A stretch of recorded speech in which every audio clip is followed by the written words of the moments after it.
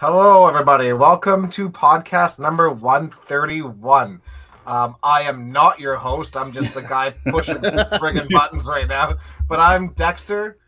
We have my brother Tim. We have Weber below me, and we have DB beside me. Welcome aboard. How's everybody doing? What's up, boys? Doing great, bud. Glad you're at the helm today. Yeah. Yeah, I'm very excited. Carrie gets the week off. Yeah. So much power. I already have a record amount of viewers to start within the first minute, so it must be all you guys. I was thinking, I love it. All of the people that are watching and tune in, that they must be just waiting at 7 o'clock on their phones or devices or TVs, just waiting, right? When does it go live? When does it go live? Here they go, and let's go, showtime. Yeah. All-star draw and out. I mean, I mean, the notifications from the websites don't help at all.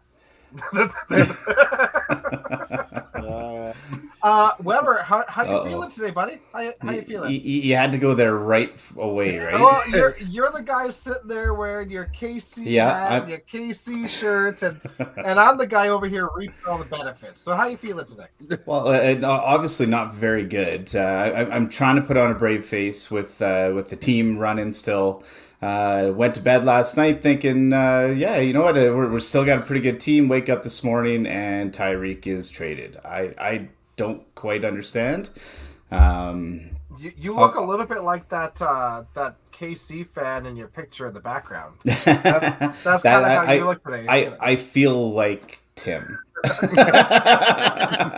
well, you're a lot larger than Tim, but besides that, that's what she said. But I will say, you had to think Tyreek was going to go at some point. They had too many high contracts, and in the NFL, let's be honest, I guarantee whatever that $200 million contract is out there, it's probably only $75 million, and then they restructure it. Sure.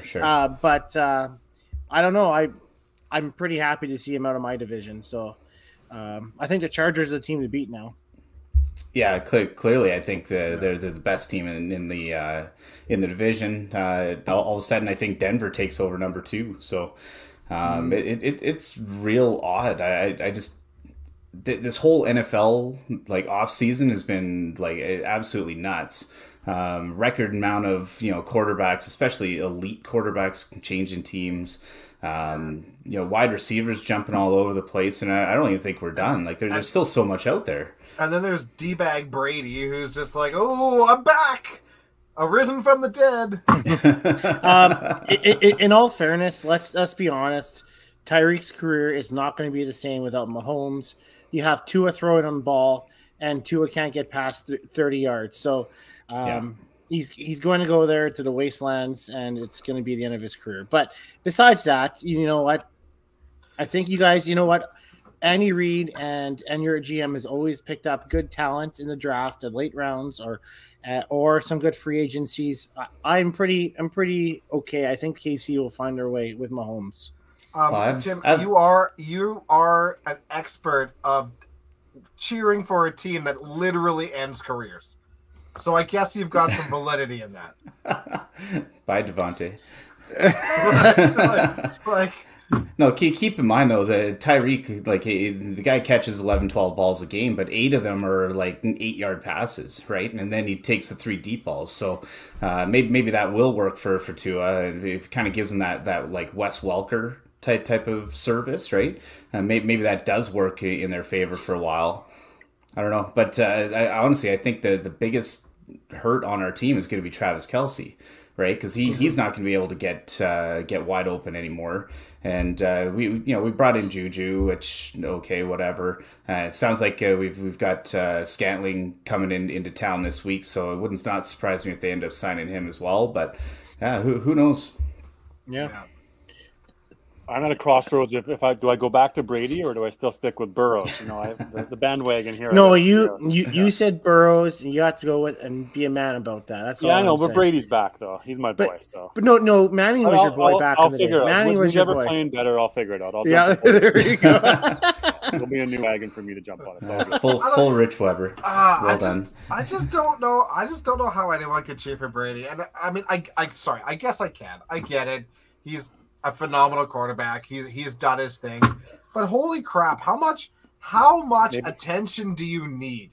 How maybe much we need to attention start a 5-pin universe NFL fan affiliation, right? John Greenlee is saying go Browns. You know, like we need to know all the people who's their team. Yeah.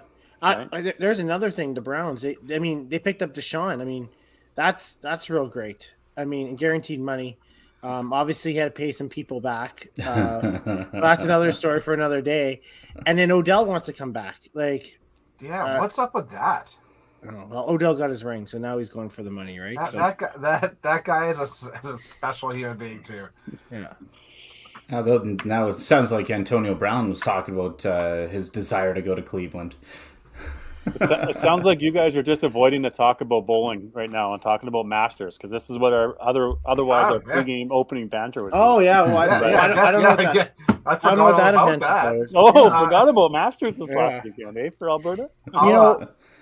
It's been a little bit. I'll bring up some stats. I have to say it was probably the closest race on the guys has ever had, and as long as I've been part of Masters.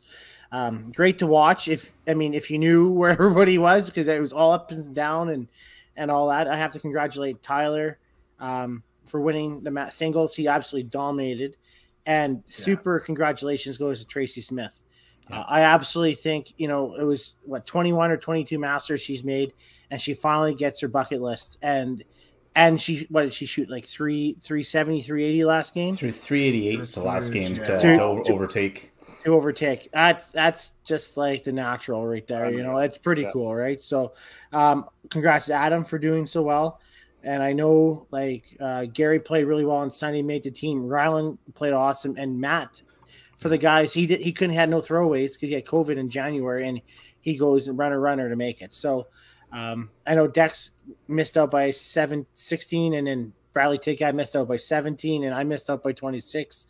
Yeah. Absolutely crazy finish, and it was awesome to watch for at least the guys, right? So yeah, can't forget about Bobby Kite as well. And Bobby, having it kind of stolen away from him due to COVID the last time his rookie appearance, kind of had the universe kind of right that wrong, and real proud of him for persevering as well. Definitely sucks. Both you boys ended up falling out. Gino fell out as well. I think he was right in that mix as well going into Sunday. Kudos to Ty. He played incredible the entire time. 3 out of 4 wins, and then the fourth one was a 24 spot, right? Yeah, absolutely incredible. And I put up 9,200 and don't even come close to a single, right? So it's I'm not sure Master Singles is ever going to be in my cards. I seem to be close every year, but Tim usually runs hot. And there was the year that we had a three-way tie. Right? Just no big deal. The Double Crown winner says singles not on his card. So hey, look at Tracy. It took her 21 years, Weber. So you got some time to keep working. No, he's already got his title. He doesn't need to. That's the reason why. Right. Yeah, let's just. But Bobby, people don't understand. Bobby actually banged out 10. Yeah, he banged out 10, not knowing what the ramifications were. Right. So, wow. All of a sudden he doesn't maybe doesn't bang out 10. Maybe he doesn't only gets a 30 count. All of a sudden, or maybe a 20, 25 count. All of a sudden Dexter's in, right? So just super close. Yeah, absolutely crazy. Do we have other provinces and people that play too? Or you can flip over to the ladies too and see what they got. Yeah, I have the ladies up there. Did want to go through that. Absolutely huge finish by Tracy. That's so awesome for her.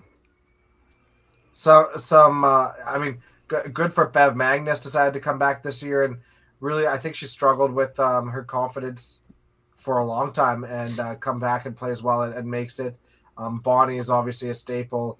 Diane is obviously a staple. Amazing. Jen Smith is a staple. Heidi is phenomenal. She's played so well over the last decade. So not a big surprise by those names in there. But there's always, when you have these things, there's names that you're still surprised don't make it, even though there's only a limited number of people, right? Yeah. I mean, it's interesting. It's different seeing Jen Baker not make a team. Yeah, she didn't play those middle two as well. Yeah. That obviously hurt to not have any throwaways, right? Yeah. Do you think I'm going to say it, friend of the show, Mike Herbert, probably Bev and Mike working together. Maybe that's the new X factor for Bev is Mike. Oh, sure it is. Of course it is. Yeah, well, she's played a lot of tournaments too, right? She did Timmins, did Regina. She's done all the tournaments, so she's in the game and in the focus. And Bev can play too. We've seen. Oh, she's great. Yeah. She's absolutely great. Yeah, absolutely. So, yeah, it's great. Yeah. Saskatchewan, I see Sarah saying Wisty made singles. Did he? Yeah, congratulations to all the Hunters bowlers out there that made it. Wisty. So is their whole team set there too in Saskatchewan? I don't know, Sarah. Where are the stats for that? If there are stats for that, if you can't find them, maybe our guest coming on will know where they all are. Yeah, she might know some of those numbers. Wait, she looks like she really knows. I can see her in the background. She's like shaking her head. I don't know. I think it's under Bowling Saskatchewan Federation, Dex. Well, you could have just said that before when I asked if we knew where the stats were. Well, I thought you'd be smart enough to figure it out. How out. about BC? I see Jeff Watts is saying that they've still got a couple left. BC, Ontario had to do it. Manitoba still has a bunch left, right? I think us in Saskatchewan the only one's finished right now. Yeah, Saskatchewan didn't update theirs. I know Mitch won. He beat out Jeff Young, and apparently 8 baggers win, and Jeff missed a spare or something. I don't know how that's going on. So Mitch is singles then? No, they still have a couple more left. Oh, they right? do. Okay. Yeah. It's always fun to see as the year comes along, right? Of everybody winning and who's at nationals and who's playing singles. It's probably something to take a look at as it goes. Yeah, it's always fun to kind of see that consolidated list of who's on each team and all that. I even saw one today. Because we got the Youth Challenge Nationals are in Calgary this week. Yes, good point. And had a chance to take a look at a few there. Didn't recognize a whole lot of names on there, to be perfectly honest. A couple of the Albertas and Kira as well, out of Saskatchewan. But definitely good luck to all that crew this week. I think there's one that I recognize was Nicholas Kellaway. Is he Ontario or Quebec maybe? But I've seen him a couple of times in some of the stats and some nationals, I think. So if I was placing somebody, that's probably the guy that I would have looked familiar. But if anybody else knows some big shooters that are coming to Youth Challenge Nationals, fire them out here right now. We'll give them a shout out. So maybe they're all watching, hey, at Youth Challenge Nationals right now. Anybody watching in the hotels? They're all riding. I saw there's a Braxton from PEI, so I'm instantly cheering for that kid. I see Shauna Peary is coaching, I think. Yeah, Northwest. Yeah, I think she'd be a great fit. We asked her to do it for us because honestly, she's great with the kids, right? And I think it'd be a good mix with Steven. So they asked us for help because we're a host, and I think that's a great fit. So excited for her. Yeah. All right. Well, let's thank some people. We'll do that. But thank you to all our Patreon subscribers. We really do appreciate it. We really can't do this without you. It covers the substantial amount of costs that we actually have to have subscription to do all this fun stuff for you. So thank you to all you guys. Are we doing an all-star draw? No. We don't know. We don't know if it's available. I'm assuming we are. Okay, then. What do we want? What do we want the hashtag to be today? What about something about Tyreek? Let's do something about Tyreek. How about something about Youth Challenge Nationals? Okay, all right. Let's be good. Our guest asked us to be better to this week. People are watching. Well, we got to promote the game here. Yeah. Here we go. Yeah. Okay. Hashtag Youth Nationals or YC 2020. 2022. Youth Challenge. What do you? Yeah, you come up with it there, Dex. Yeah. We'll do Youth Challenge 2022. That sounds good. Easy, but not Nationals. Youth Challenge Nationals 2022. Youth Challenge 2022. That's a long one. Yeah. Youth Challenge 2022. Okay. Hashtag Youth. Okay. Get in there, Weber. Get in there. I know you're first. I already won one. I'm gonna back out now. That one. That's the hashtag. That's what we're going with. Awesome. Okay. Thank you to All-Star. They support us so well and every week. So thank you so much to them. We'll run the commercial and then we'll bring in our guest.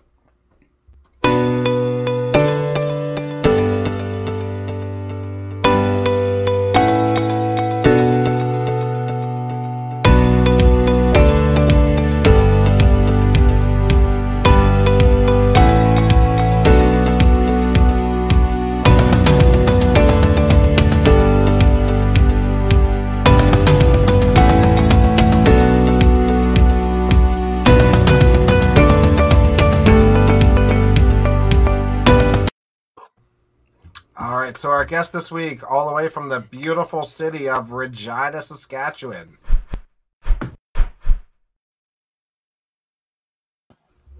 Crystal Hibner. Hi. Welcome aboard. Welcome. Hey, Crystal. How you doing? Good. Good. I like how Tim told everyone that I told you guys to be PG tonight. Just call me right out there already. Well, I mean, welcome to the show. Yeah. He's not wrong. We probably needed the mom talk. Little someone slap on the asked. wrist. We might have family watching tonight. We might have Some minds that need to be shaped a little bit, right? No. So how are things? How's life? How's things Pretty in your end good. of the world? Good. Busy. Yeah. We're really busy. Girls keep us really busy with all their activities now too. So What are they into? our oldest, Kenley's into swimming. So Oh, awesome. she's Nice. like wanting to be an Olympic swimmer. So we're doing everything we can to get her there, I guess. Whatever that means. That's awesome. Yeah. Yeah. She's That's doing really amazing. well. And then the littlest one is in Sloan. She's in cheerleading. So Awesome. plus YBC bowling on Saturdays at the Golden Mile. They both into bowling too. Yeah. It's like if you had to choose though right now, I would say they both would choose their other sport, but For sure. the competition is definitely coming out in them between Yeah. the two. Wonder Those where are they get that from. Not for me. Definitely not. Those are two pretty demanding sports too, aren't they? Yeah, like Kenley swims 4 days a week Crazy. right now. And then, well, I guess 3 days a week and then 1 day dry land training. So where she does workouts. Oh, Jesus. And she's doing all the different swimmings right now too, right? Yeah. So she's 8 and yeah, she's doing the butterfly. I'm quite amazed that an 8-year-old can get her body out of the water to Wow. do the fly. But yeah, she's determined. Crazy. And she's already got goals of being an Olympic swimmer at 8 years old. Ah, see, I told you though, the 16-year-old there. I knew it. That's funny. That's funny. Yeah, and cheerleading's fun too. My daughter, my youngest, is a flyer in cheerleading, and it's Oh, really? it can get pretty serious. But she's so petite, right? So she just Yeah. gets now starting to actually like getting tossed in the air. Like they're 5-6 feet above, and Yeah. it's kind of like, oh boy, hope they catch you. So every time it's like, how was your base tonight? Yeah. Right? That's Making funny. Sure that, yeah, you didn't fall Mom just anywhere. came home from cheerleading saying that she got to be the fly for her group. So she was pretty excited that. And Yeah. I was like, what does that mean for 6-year-olds? Like, I Yeah. don't know how high you're getting off the ground here, but Little balance on top of the hands and holding Yeah, it up. Yeah. she showed us somehow. She managed, so. Super fun. Before we started in all of our banter, we were talking about Saskatchewan and the Masters. Do you have any idea of who's on Masters and what the teams look like and anywhere to find those stats at all? Sure. That's as confident as I was. Krista, Mike is singles. Krista Mulhall Krista. from PA is our ladies singles. And on the ladies team right now, I know for sure Josie is made the team. I believe Coralie Whitefur made the team. I have not actually seen the last official standings of the ones you pull out, right? Two, because we bowl 4 tournaments and then you get to Right. take 2 or take 1 out, I guess. Yeah. And have you played all of them now? So the team would have been teams picked, right? Teams picked, yes. Okay. Yeah, they're all done. Yeah. It's done not quite 100%. Now, what about the guys' side? Lonnie Akers would have made it. Yeah, Lonnie, Dennis Zacher, Taylor. Oh, okay. Yeah, I think Oh I my might have goodness, seen a little they bit. just told me on Monday. What about Chad Van Dale? Not Chad Van Dale, but Dallas. Dallas. Van Dale? Dallas, yes, Dallas. Dallas. Yes. Yep. Because he had a chance for singles there, and then I think Oh. Mike took it like the last. Brian Askin. Yes, Oh. thank you. Oh, Thank you. Yeah. that's a good team. Yeah. And Kevin Clark's coach, I hear. Yeah. Oh. Nice. There you go. Did you end up playing? Myself, no, I did not. I chose one or the other.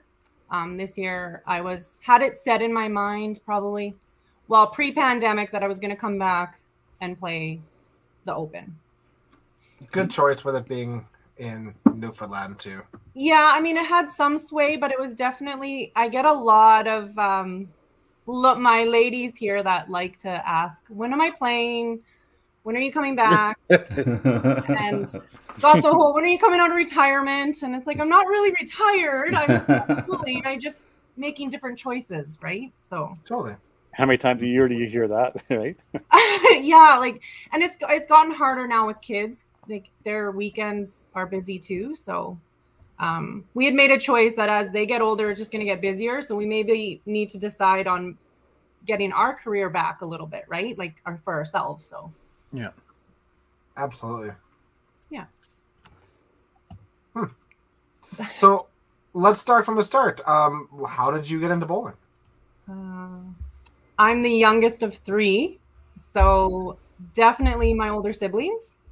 It started out, obviously, as I think I've heard many times before, it was the cheapest sport that you can put your family into from the beginning. So I know my parents started as league bowlers themselves. They wanted to just join a fun Tuesday, Wednesday night, and then heard about YBC. So I think they threw my brother in, and then my sister followed suit, and then myself.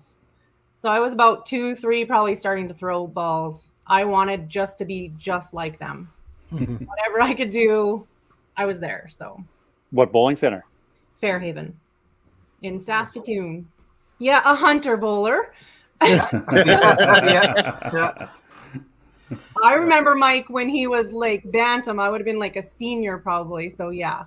Didn't he have like big poofy like a fro? Yeah. And big nerdy glasses, yeah. Yeah. He's just the sweetest little boy. Let's dig up some photos. We need to see that. I do not have them. But he has the sweetest family too. So I mean, it was always nice to see them. Yeah, he's one of the nicest guys you'll ever meet. But Yeah. I also think that he's one of those guys that you really don't want to piss off either. Like he's a super nice dude, but he's got a backbone, so it's good. It's good. Yeah. It's a good mix of yeah. Now, you had said earlier about your family were bowlers as well and had quite some experiences as well. Yeah, like my parents played master teaching a couple. I think the provincials is the furthest they got. They coached. But my brother was the first one to go to YBC Nationals in 1987. So kind of kept it going. I think it was 11 years my parents went to Nationals themselves between my sister and my brother and myself. Holy cow. It's a lot of travel. Yeah, like you look back and I'm like, how in the heck did you manage to follow us around across this country? Oh, exactly. That's what I was just gonna say. I mean, like here you are getting put into the cheapest sport that you can, and then you kind of screw your parents over by being like, no, you gotta fly me to Quebec. Yeah. My brother would have been, I think, 10 in 87, and they went to Kitchener, I believe. That was his first travel.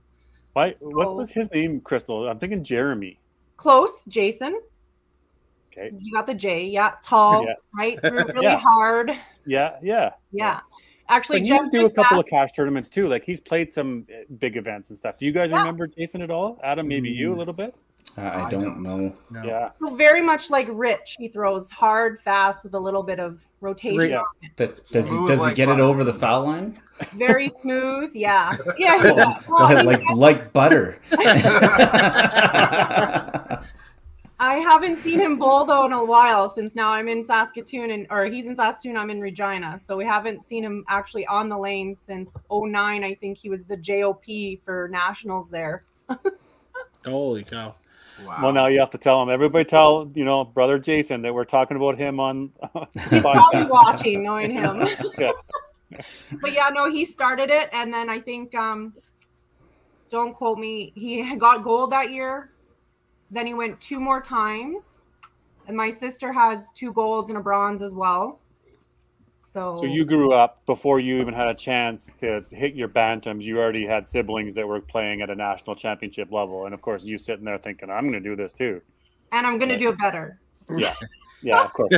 Yeah. No, I love you guys, but no, it's definitely being baby, right? Like my sister's 4 years older than me and my brother's 7. So I was definitely their little sister being tagged along everywhere they went. Yeah. But you were the little sister that could also bowl too, right? So that's why Yeah. you're probably cool too. Yeah. Now, do you remember the moment that you kind of officially became better than they were? Oh, Jeff just asked me this. If my brother still bowled in them, who would he be better than me? I don't really know. I would say definitely in the teenage years, I kind of realized, hey, this is a sport that's not only going to show me the entire country, but it's going to pay for my school, like my university career, and it's going to set me up for whatever else along the way. So that's probably when I started putting more work into it.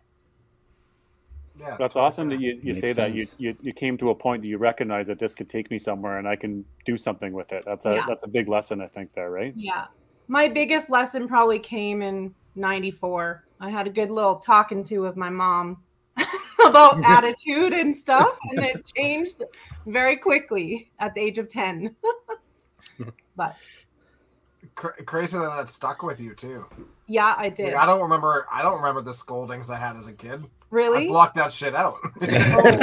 Yeah, can you talk about that more? Like, what was that lesson, or what sort of things was she saying to you? If you can open up about that, like, I mean, obviously for a 10-year-old to really listen to what your mom's saying, you're probably looking, you're like, come on, mom, whatever. But obviously it was something that sank in and helped you in your career. So tell us more about that. It was a humbling experience, I guess. So I was 94, would have been my first year Bantam singles. So I just came off 93. We won as a Bantam girls team. And you know, that feeling of like, yeah, we did so good. Now I'm going to go singles. I was a brat. Like, really just not a very, stomping. Like, think of a 10-year-old, that attitude, stomping, crying when I didn't hit the middle. A little bit of embarrassment, I should say, for my parents on that side. Mm-hmm. Yeah, she told me that if I continue, then, I could not have spectators, especially them watching. I had to apologize to my coach for my attitude. And so I switched it around. And after that, I think the next year I was like, I'm going out there to have fun. I'm going out there to meet people. I'm going out there to be competitive, but it doesn't mean that if I don't accomplish what I need to accomplish, it doesn't change. I still got to wake up the next day. Right? Yep. So now I maybe come off more joking, laughing. I don't show too much of that emotion that I showed at 10 years old. Yeah, as long as I've known you, I've never seen you get really mad. I've never seen it happen. So, kudos to you for listening. And I mean, but hey, I'm sure 90% of the kids go through the same sort of thing that you did too. But it's just how you react to it. And kudos for you to have it sink in. And I think that's probably right when it changed, and I bowled then kept going on, like different tournaments, playing, that sort of thing. So yeah, but it probably indirectly made you a better bowler. I would like to think so. Like, that's why I think it sticks so much with me, is that moment. So I don't know. I've had that conversation, I don't know how many times this year, just with Brax. He's got that like pout to him, and when he's out there laughing and smiling, he plays so much better, and he's so competitive, right? And if it's not working, and he took 4 years off, so he's coming back now, and he wants everything to happen immediately. He's playing with JD, who's on absolute fire for his age group. So there's an expectation level that we have to have that talk with him quite often, right? And we've done the same thing. If hey, you want to act like this, number one, we're not going to be here, and number two, we'll walk away and we won't watch you. Right, and all of a sudden it kind of turns around for a little while, but it's just that competitive juice is, I think, very tough. It's so hard when you're used to being super successful. Yeah. Yep. And then if you don't have those moments, those are the moments where you need to reel it back in and figure it out. But when you're used to it and you have that expectation of being that successful, it's hard to be mature about it as a kid, right? We learn. Yeah. I absolutely got that talking to as well. I mean, I was, a tantrum kid and fight with my brother if I go in pre-bowl. And I remember a couple times my mom coming home and said, "Never, ever again. you will never be. I will not." And I don't think she took us for a good few weeks. My dad had to take us, or we had to. It was just like, you can't act like that at the bowling center. Yeah. I know my mom tried. That came talk with your me. First year of YBC Nationals. So talk us through your first experience going to Nationals as a YBC. Was that fun? Oh yeah, like 93, I was 9. Went to Hamilton, billeted, which kids nowadays don't know what that is. Right. Yep. Now looking back, I don't know if I could send 8-year-old Kenley to a swimming competition and be billeted with people we don't know. So crazy, right? I wouldn't either. Yeah, society has sure changed. That's for sure. Just a bit. So yeah, went there. I was billeted with at the time like Lindsay Berg and Colin Dretzky Bain now. And I remember sitting there just super excited and looking over at the two of them, and they are bawling. Sorry, lady, because they're leaving and you're going with strangers. And in my mind, I was just so pumped to be going away from like mom and dad, I'm guessing. I don't know. And we had such a great time, like bowling. Oh, did you hear that? Oh my God. Yo-yos fell. There goes the cheerleading's happening. So I had such a great experience there that you want to keep going from there, right? You want the next thing that can come your way. And then you kept having success throughout the YBC years. Any more nationals or any more youth challenge or 4 steps obviously had some more success. What were some of the highlights of the youth years? I would say definitely I would have been 1999 would have been probably one of the most memorable. I got to play with my sister that year. It would have been her last year senior and my first year senior. On there was also the 2 Boltons, Robin and Coral Bolton, now married names, Nichols and Watt. So I got to play with them. And then we called her our adopted sister, which was Julie. And that year, Julie and I received our Triple Crown. And we just played amazing as a team. I don't know, it felt good. I remember turning around and seeing our parents wearing these like Burger King crowns. We didn't understand what it meant, but they had 3 crowns on top of their head to represent that we made the Triple Crown. So, and that's 3 gold medals at Nationals. Is that what that is? Yeah, that's 3 gold medals on a team. So that would have been your bantam, junior, and senior team. Correct. Nice. And is that it says here 5-time 4-step gold medalist? Yeah. That's awesome. Amazing. It was That's incredible. Yeah. I still remember coaching a couple teams after my YBC. Pretty much right out of YBC, I coached a few teams. And I vividly remember getting the booklet because everybody got the booklet at the start of it all. And I would purposely show the kids that I was coaching your name. Because it was blasted right in there. Yeah. There's one other gentleman, I think, in the 10-pin side that went crazy as well. And, just try to instill like this is where you could be if you put the time, put the effort in, right? So I definitely use yourself as an example of excellence. Aw, thanks. Yeah. I didn't realize the accomplishment of it until you see it now, like looking back. It's still very rare. Like, how many are there? Like, there's not that many. No. Well, it'll be difficult more too, right? Because it's not the 5 teams. Sure. Doubles. Yeah. Less players can go now, right?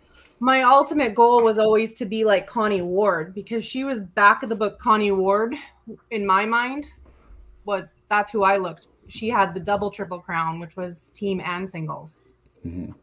That's crazy. I do believe she's the only one that still ever had it. That's insane. Yeah. Well, what did Ty go with? Ty had the singles, I think. All 3? I actually don't know if he actually got. I think he just got the Triple Crown, including teams. Okay. Combination. I don't think he got the singles. And he would have had an opportunity to win one more. The senior singles. But COVID Correct. took it away. Yeah. They don't post all those results or those the achievements like that anymore on their website. But it honestly, I do agree with Adam. We look back. I remember 98 flipping through, and it was like, You know, it's like, who's this Crystal Orenchuk, right? And it's totally crazy about the Carl Malcolmson scholarship recipient. I mean, 3 times, right? And for those people who don't know out there, it's rare to win one, but winning 3 of them is quite something, right? What's the criteria for that? Back then, I believe it's changed. I think then it was most medals as well as winning at the time, but I can't be certain.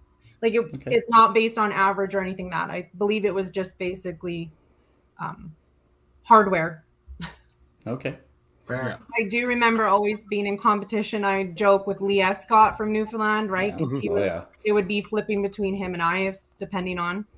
And he always had one extra, like bronze or silver, something like that, that just added to his hardware.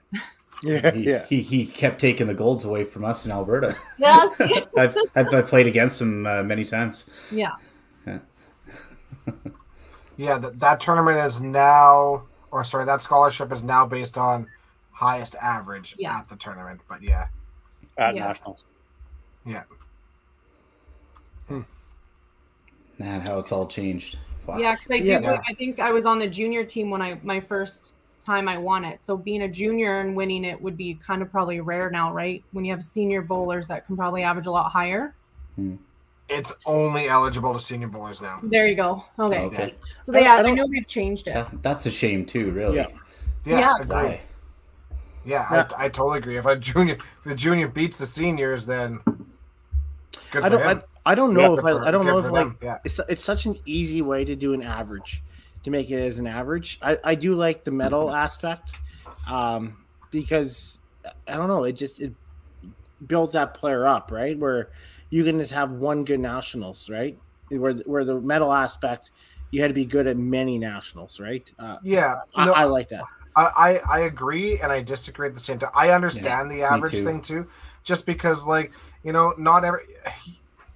With the average, you're not relying on your teammates playing extremely well as well. You're not getting punished for maybe having somebody that's a weaker teammate, right? So I understand it's an individual achievement, and that's the only really way of. But it's an individual achievement while you're on a team, though. So is that? I do agree, but I think everybody should have at least an equal opportunity. Yeah, I see both ways. Yeah, no, I completely agree. Yeah. I mean, you're not taking away from me because I already went to university on it, so they can't. All money ain't coming back now. Yep. Okay? Yeah, exactly. It's mine. And then how about some of the youth challenge stuff? You just started playing there. Yeah. Were they Coke Classics at the time, or you're a little bit younger than that here now? Okay, so I think that's when you used to fax in your scores. Is that when? Yeah. No. It was. Didn't they used to? It was. Yeah. They used to. Yeah. Yeah.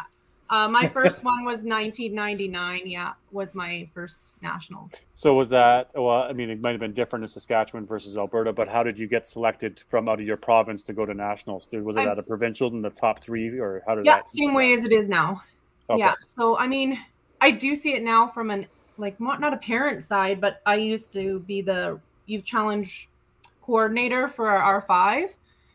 And I'd have a lot of parents saying, like, how is that fair that our kids went to provincials, won gold, but now they're not going to nationals? And so now I'm like, whoa, I do see that. But when I was bowling, you're like, I'm going to nationals, even though your team won gold or not. It's a different format, right? Basically, build an all-star team. You're building an all-star team, yeah. You're building it for sure.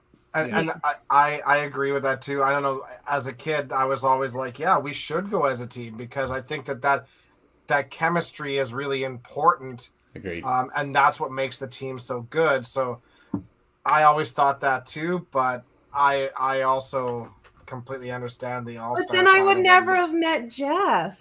And then, and with it being a mixed team at nationals, how do you cut a team in half? Right, because if you're gonna take half a men's team and half a ladies team, how do you do that too? Yeah. So, do you imagine doing that in the Open, guys? There's no team goes to nationals. It's just going to be an all-star team of men's, ladies mixed. So that'd be you mean like Winnipeg and Saskatchewan? Quebec.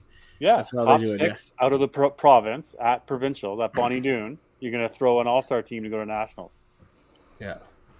And then the next 3 will be part of the mixed team. But eventually the money's going to start running out where it's going to be almost forced upon, right? At some point that's probably going to happen. And now that, the cash circuit's really taking off, I think there's going to be some adjustments to both the Open and Masters, to be perfectly honest. Maybe. Yeah. It'll depend on the province. As long as we continue to get casino monies and funding from the government, it'll still run away. For the foreseeable future, Alberta won't change, I don't think. But no, I can see other provinces right now are to user pay. That definitely can come in effect for sure. Yeah. Right. That's why the other provinces do that, because it just costs more money for them and the zone to national. And it's just a different format. I mean, Manitoba's isn't like this permanently. It's just like that as they're re-entering the C5 realm. The right? Winnipeg. Yeah, Winnipeg, yeah. And that's just their mixed team, right? So then can't take away all of their ladies and their men, right? I think it's just the singles qualifying this year, to be honest with you. It's just singles and a mixed team, if I remember right, yeah. Going to nationals? Yeah. Right. Yeah. They're only doing one provincial event. They're not doing... There's no zone round that any of them had. Correct. Right, and they're not sending a men's team and they're not sending a ladies team, if I remember. Just a mixed team. Correct. Top just 3. A mixed. Okay. Top 3 and 3. That's it. But I said, Tim, I've told you that before. I'd really like an opportunity to play with some really top men in our province, like in Saskatchewan. I would love that opportunity. It'd be just a different, I don't know. It'd be totally different. Yeah. You just, unfortunately, I think you're, from an outsider looking in, you're too good to drop down to the mixed team most times. So you're always, you're ultimately always wanting the top. You don't shoot mixed. But if I had to have like the switch and I could potentially make mixed team with some pretty amazing men and women, not that I don't know, it'd just be a different dynamic. So for those people that are out there was an idea from I don't know if it was from a board or maybe just people talking out in Saskatchewan, was, can we qualify?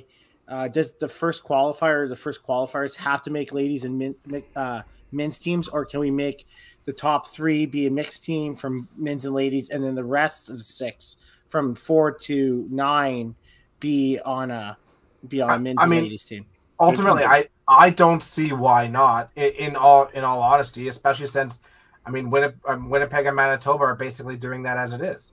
Isn't it up to the province right now of how they qualify their teams to send them to nationals? It is. But then it affects nationals, right? Because then nationals, if you're on the mixed team, you really can't. You can play them singles. You can't play singles. Forfeiting singles then. Right. That's correct. Yeah. You're right, Crystal. Yeah, I think that's what we talked about, because mixed and singles play at the same time at nationals, and men lady play at the same time. Yes, you can. But if it became Canadian wide, then it would change. No. Have you heard about the 5-pin pro league or the 5? Yeah, I have. I love even Masters, right? To come out with a mixed team. Oh, I don't know. It'd just be. Yeah. See, this year I am in full support of a Masters. There never has been a Masters mixed team. It's not like that's funding, no.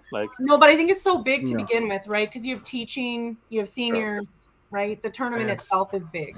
It's a huge event, yeah. But it'd be cool for tournament Masters to have a mixed team.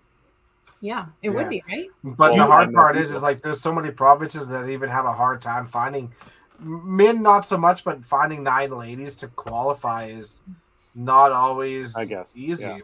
But that's kind of where when I had thought of the change in the mixed teams, or not mixed teams, but from the ladies to the mixed, switching that all around, was because we had very little women turning out.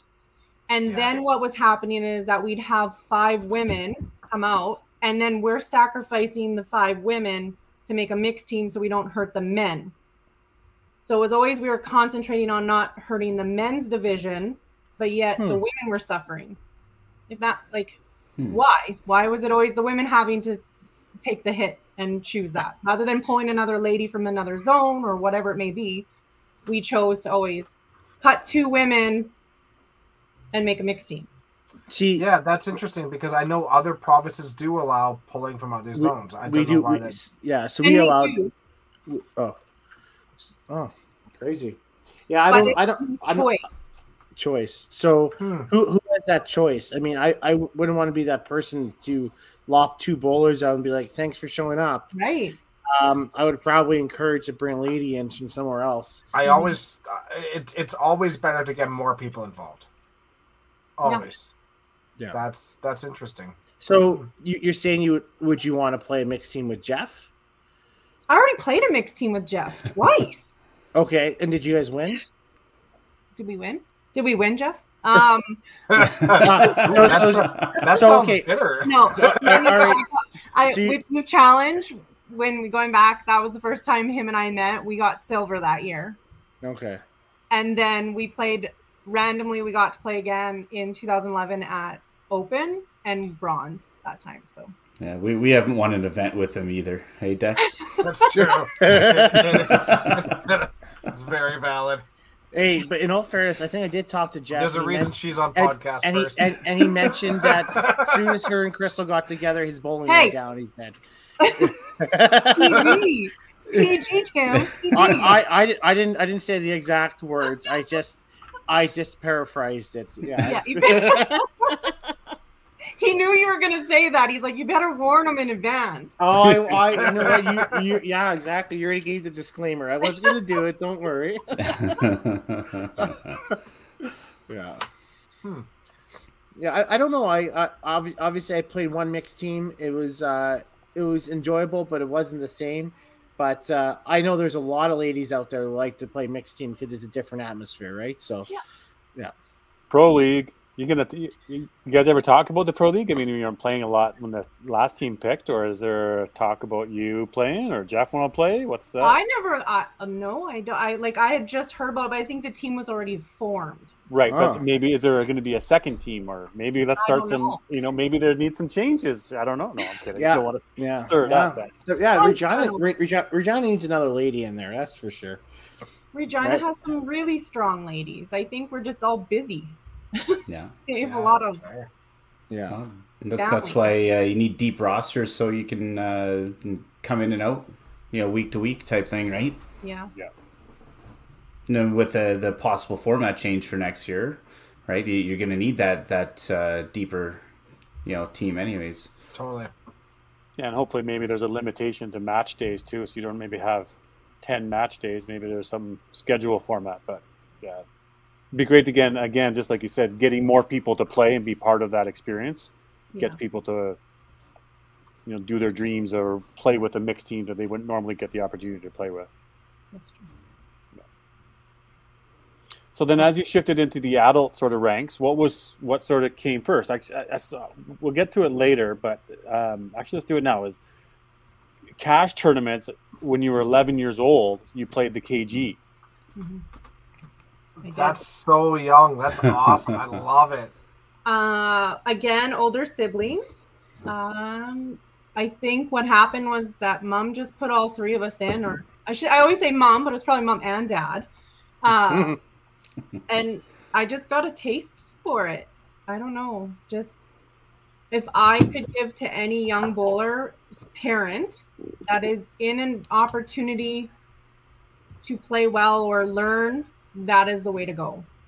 And you learn some really bad things, and you also learn some really good things. Agreed. I feel like as time has gone on, those really bad things have started to Go away. dissipate. Yeah. I just said that this year after the Mhm. classic. When I seen like Kieran, our young YBC kid here, and I was going, oh my gosh, I hope people have like just a little bit of awareness of who's around and how you behave and how you act, because you just never know who's watching you. And that was me. I was that kid watching in the stands for a long time, picking up things about my mentors. But at least you were 11 when this started, and not 10. You already had the top. Yeah. Cool. That's probably why she entered me, is because my attitude changed. Yeah, for sure. Totally. You remember any time, like, or look back on who you might have played with, or some of those people that were around that you sort of like, ooh, Bruce Mortar playing, or like Ryan Jarvis loves to always just bring back a memory of me beating him on the consolation side at the age of like 12, I think he said, and he just loves telling this story. I don't remember it except for some bald guy on the lanes that I played. I have very little memory of that, but then I think it was one of the Edmonton tournaments, Heritage maybe. I can't remember, and I bowled with like Mark Jackson, Harvey. It was a very vocal.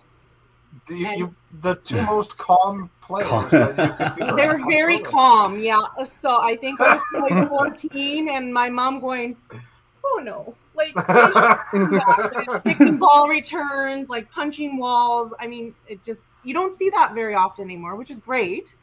Yeah, I didn't pick that up, and I do remember Harvey apologizing afterwards. He's the nicest guy. Yeah. He absolutely is. But he just quit smoking, and he said his attitude's been way better since. Oh, really? Yeah. Looking back, and I'm like, that's just competitiveness. That's somebody that really wants to win and do well, and they don't handle the emotion well. It comes out, I guess, differently. When you come from a hockey background, where if you're angry and frustrated, you just slam somebody into the boards. Moving into something like this is tough. Yeah, it's tough. I remember the first time I met Harvey. It was at my first Masters in Fraser, and all I saw was Harvey absolutely losing his shit on something, and I looked over it and I was like, I'm going to stay the hell away from that guy. He absolutely intimidates me, right? And then I got to know Harvey about really decently well 5 or 6 years later, and I was like, oh, that's just Harvey, right? But his stare when he's looking at somebody. Mm-hmm. And he's upset. That stare, I just want to crawl in a hole. Like, I just want to hide, right? It's intimidating. It was more accepted back then until it wasn't any longer. But it was just sort of, you were able to get upset. You were able to kick things. You didn't break anything. You just kicked it. Yeah. Right? You had to smash two balls together. I mean, it didn't do any harm except for your own knuckles. I think ultimately there's been a giant culture change in the game, and I think it's still changing, and I think it's still getting better. But I think it has to be the elite level players, like right at the very top of it, acting professionally and respectfully. And once you have those people doing it, then it slowly starts dissipating, and the YBC kids notice and stop doing stuff like that. It's when you have those high elite level players that are doing it that it sticks. So I think that culture has changed dramatically. You don't see a lot of. I feel like we got a lecture. There was a one point in time in Edmonton that there were some tournaments, and maybe it was even an open qualifying, and we put a hard stop to any sort of attitude, or maybe it was a TPC or Rose Bowl or something. Yeah. And it was a really, really hard line stop on no attitude, and right from then, I think there was even some warnings, or maybe even it's been a disqualification in a qualifying. That it was like, okay, it's time to shift, and then that slowly started to shift and has gotten a lot better. But it took a hard line before it got better. I think you're right. I think Daryl. I think we did something that one time, but also I think Wednesday night match closing down that was a huge issue, right? And then that wasn't feeding anything. I might have the wrong take here. I really enjoyed.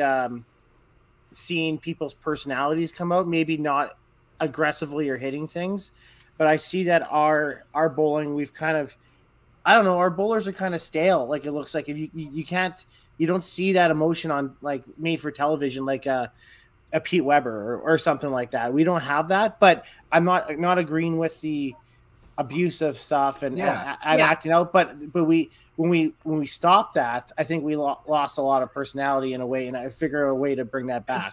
It's just different personality. I mean, you could still be emotional, and you could still be frustrated. You could still show frustration. You could still show elation. You could still show all of that. It's just more productive ways of doing it. You start. We've talked about it a few times, but you look at like Colton Uswa, for example. I mean, that kid plays with a ton of emotion, but it's positive and it's not disrespectful and he's not slamming things. And when he's upset, he's upset. When he's happy, he's happy. But did anybody see Spider Monkey's TikTok reel? Yeah. Tyson. Exactly. Yeah. Right. You know, it's good emotion, and that's I think it's good that people are now, like you said, Tim, his personality's coming out again from cheering and positive emotion. Whereas before it was negative emotion, and I think that's the important message there is positive emotion is absolutely acceptable.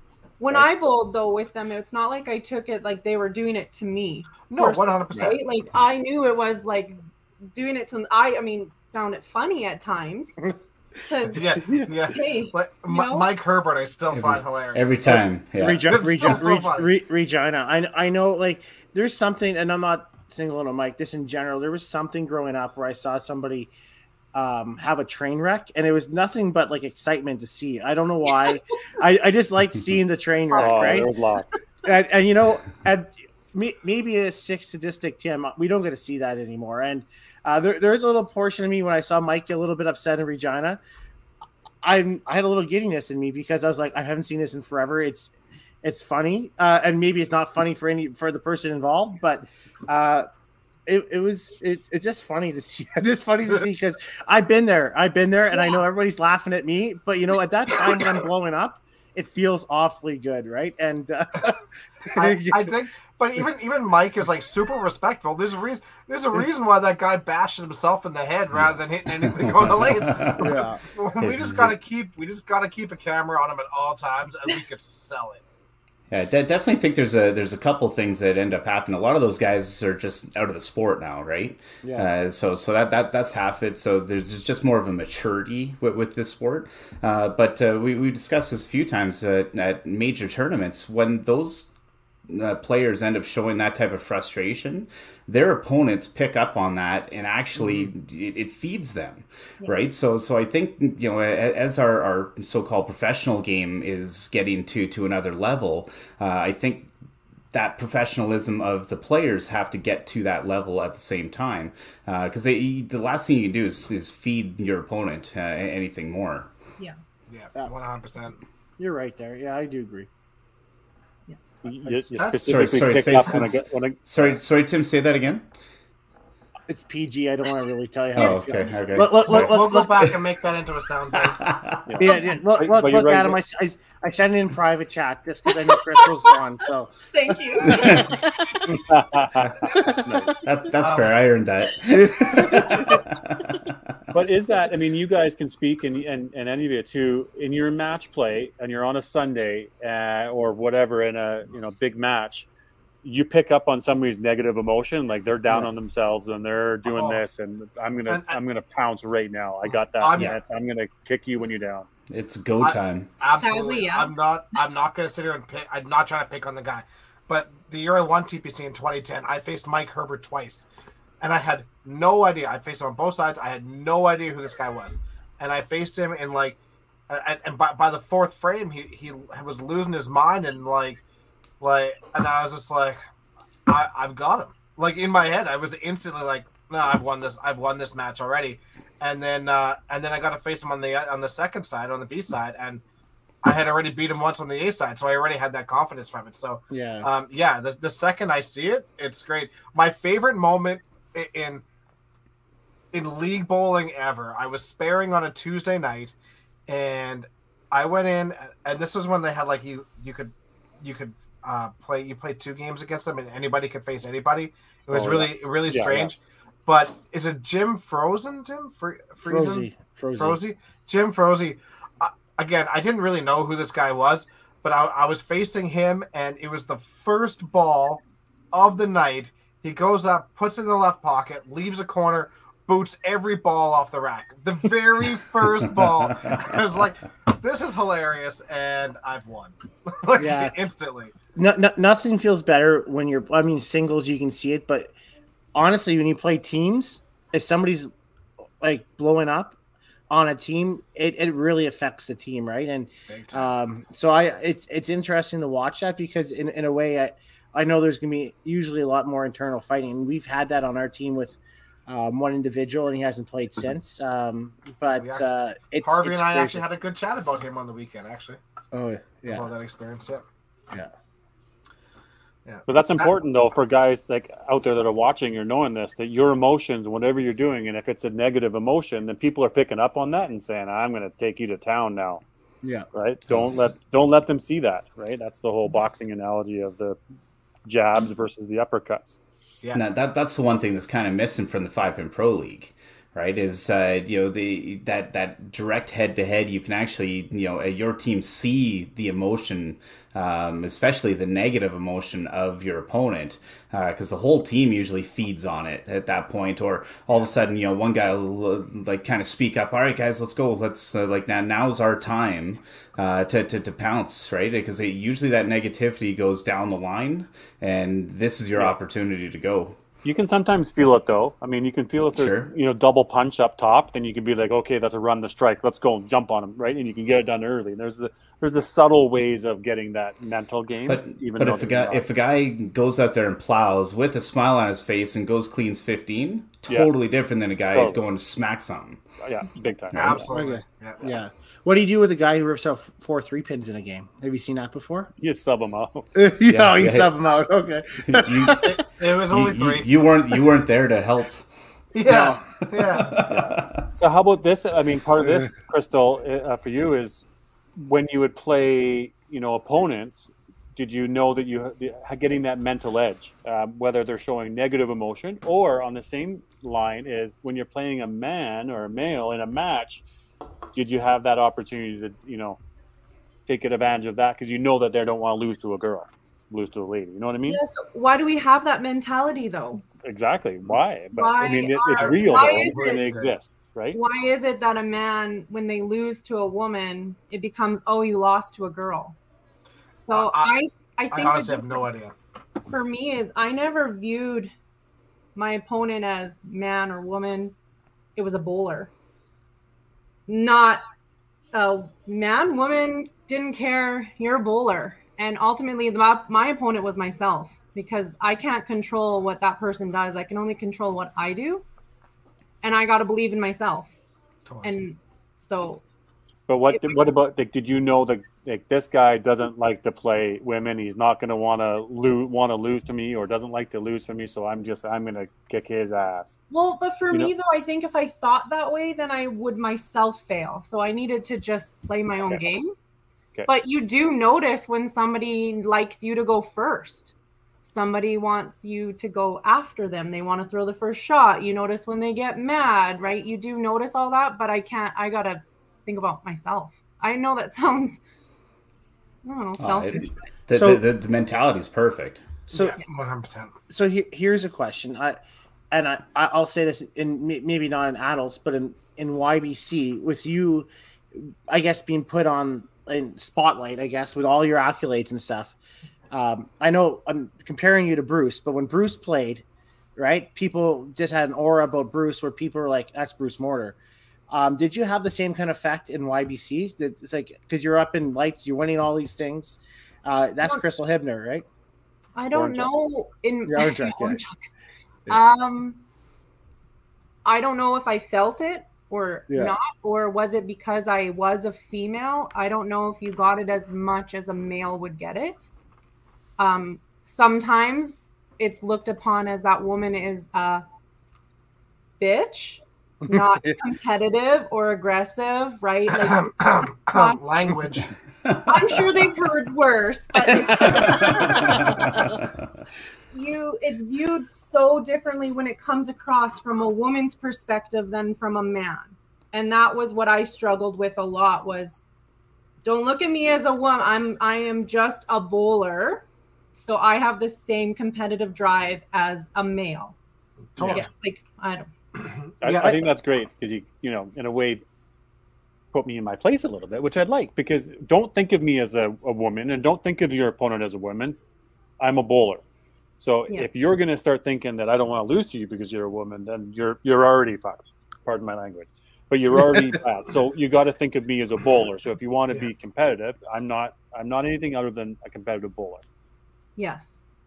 not Yeah. a competitive female. But and don't get me wrong, I want women to succeed, and that's the other thing is it's really hard to get women to rally around women as well. In anything in life, it always seems like we're trying not one up one another, but let's just be as one. Support each other, give each other. I came from a strong community that was behind me at Fairhaven we rallied behind all of us growing up. We all wanted it because we knew that if one of us bowled well, we were all going to bowl well. Right? I'm sure on a team you can notice that when the whole team is just gelling, everyone's going to play their best. Mm-hmm. Yeah, absolutely. And that's certainly what happened to you when you were in, the adults and started playing the Open. And then you have the dynasty of the group of ladies that started going. The whole lot of you just kept on pushing and kept setting new boundaries. So, talk about a little bit of your Open first early days of making the first teams of Opens and who those have been with, or who some of the idols you would have looked up to in qualifying stages there. My first Open, I made mixed team. And it was probably the best thing, not for me, but at that moment, I remember the feeling of, I didn't make ladies. Okay, now what? Look at the ladies. Oh, Alyssa Spark and Coral Bolton. Wow. Okay, we got this. This is going to be a fun time. And it was a fun time. And I mean fun as we played well as there's 3 strong women on that team at nationals, which now you hear I hear quite a bit. I don't know about anywhere else, but you hear men going, well, the men have to carry on the mixed team. The women aren't that strong. It was just brought up this weekend. Yes. Yes. Yeah. Was that Gatineau? Yeah, that was Gatineau. Yeah. So you hear that, and I'm going, no, you don't need it. You just, in a team, you want to be, I don't know. I think you always just need someone that's going to expand their average, go throw way out to here. And then you need everyone else to just maintain average, no matter man or woman. So that year, we definitely showed that don't necessarily need the man. There's so many super strong ladies that make the mixed team so strong. The hardest thing that we have is depth. Yeah. There's a lot of zones that just don't have enough ladies that are. I mean, you have some zones in Alberta where you're having some men, but our North Zone has a couple of ladies that make it that are 170 average. And that's great. That's great. I don't have a problem with that at all, but that's where that gets a little bit tougher. But you get the strong ladies on there. You don't have to carry them. If I'm only on a team, exact 100%. Yeah. It's just a matter of how much depth you have in a zone. I think is the hard part. Yeah. I not to be disrespectful in any sort of way. I played one mixed team, and I can't tell you how excited I was to play with Heidi. Because I looked at her as she can play, right? And I was and to be honest with you, I think at one point they put me in anchor, and then I wasn't playing well enough, so they moved me up, and I said, put Heidi anchor. Absolutely, that girl hits the middle. She can play. She can, she has ice in her veins a lot of the time. She hits the middle. 100%. She throws the shot, and I was it was super exciting to play with her, right? And it was awesome. Yeah, it was good. And just you have those ladies out there that are just dynamite, regardless of gender, right? Totally. That's where I think having your idea there of the high end mixed teams would be a complete game changer around the country, right? Could there be a specific event that could be created for something like that? Not necessarily a Masters or an Open, right? Just a single cash event somewhere, right? I think it would do really well. Totally agree. Yeah. I get to play on the mixed team this year for the Open, and I'm super excited.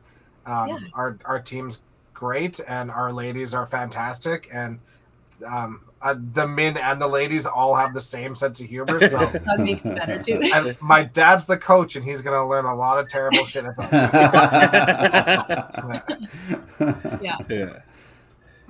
Yeah. That was probably the best year. Would have been my rookie year out. And you were Rookie of the Year. Tim, you got the stats handy of that year for 2004 C5 Nationals? Let's see what Crystal did for pull it us. up here. Yeah. Rookie of the Year of the Nationals. You remember what your records or something might have been there, Crystal? No. Oh, you know what? That one doesn't have any stats to it. It just has. I do think it was in the high 270s. I think, but I don't have that. But I remember that feeling of coming off of a great team going into Masters then. Yeah. And that was Masters singles. Yeah. And I remember that feeling that I was like, I'm carrying this forward. Totally. And yeah. Amazing how that momentum works. And you did. And I did, yeah. Continue that. So that's a pretty amazing year for yourself there. It was, yeah. It was a great rookie year. Yeah, Masters, obviously playing Nationals. Who would you compete against there? Do you remember? Yeah, I got to play against back of the book Connie Ward, which I was very excited to finally meet her. You know, 19-year-old me, as Adam, you were saying, like, for my own name, I got to go and meet that lady, and I was very excited. Helene, I beat her in the final. That's who I played. Wow. I enjoyed my Masters very much. 19 in Newfoundland, I did. We had a good time, but I had to play against some great ladies. Yeah. As a rookie, that's absolutely incredible. Yeah, right. You had Sandy Anderson there. Yeah. Sandy Way, Karina Hogan, Yvette McClellan, who's been around forever on Northern, and Michelle Gardner. Yeah. Oh yeah. She's a couple comments there, Michelle. Yeah. And you played with Doug McCaw that year, right? As a I did, and Doug won that year too. Yeah. That's awesome. Wow. Do we know? I mean, there's probably stats out there. How many people have won the gold both years? Whether, of course, yours was a mixed team at the Open, but then you won a Masters gold. How many have done in the same year? I'm sure it's probably happened quite a bit. No? Probably quite a few, I would think. I would think so, but it'd be cool to see that list, right? But I know the Double Crown singles, if I remember correctly, there's only like 4 or 3, 2. Bobby Herman, Bobby and Jen. Jen, I think, and the same years too. Same year. It was the same. Yeah, it was the same year. And which is crazy. I think there was only 2 that have won both Masters and Open Nationals. Yeah, and I know like singles. Yeah, singles. I know out of Alberta. I know there was like, I know at one point Annette Campbell did it. Nick Campbell did it, and then Jen Baker did. Yeah, but different events, right? I have the Double Crown up here. I'm just looking. Are you referring? You're saying doing it in the same year, though, right? And that was 97. Yeah, that's an unreal year, right? Obviously. Yeah. Weber, you got a shot this year, bud. Yeah. Nope. For Gary. Bobby Kite make the Calgary Open team? I'm looking at just our Alberta Masters now. Right? Ty? Kite didn't make it, no. Ty can. Tyler, I sure hope Ty can. That's good for me, right? Yeah. That's neat, all those little stats, but So then more open, obviously, talk 2009 ladies team, and then again 2011 mixed team. But I wasn't actually on that mixed team. I was the alternate that came in that year. So when did you come in? Into provincial? No, I played ladies that year, and our ladies team lost at provincials. So I went to go watch Jeff, and I was the contingent's alternate. Oh, okay. That's awesome. And then you got in because somebody went down at Nationals. At Nationals, yeah. So day 2, the team made a decision to put the alternate in. Crazy. I went in.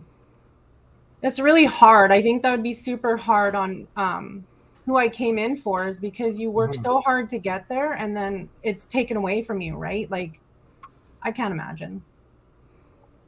Yeah.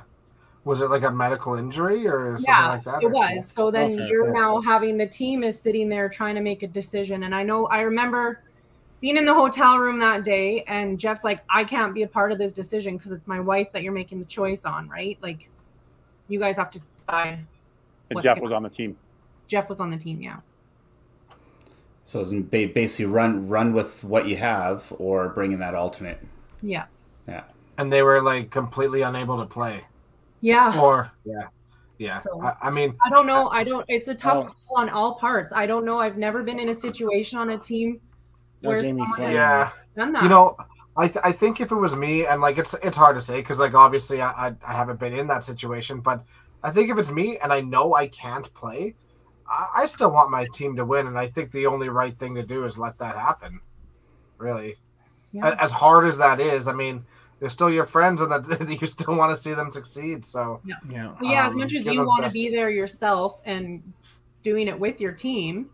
And the best thing for you the best choice for you to make for your team as a teammate is to give them the opportunity to have a player that can actually help them.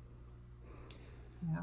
So, out of pure curiosity, and because I see you ended up winning bronze that year, did they give bronze medals to all 8? Or I guess it would have been, was it a 6-player team or 7-player team at that point? It would have been 7 plus coach, right? Well, 6 plus than me.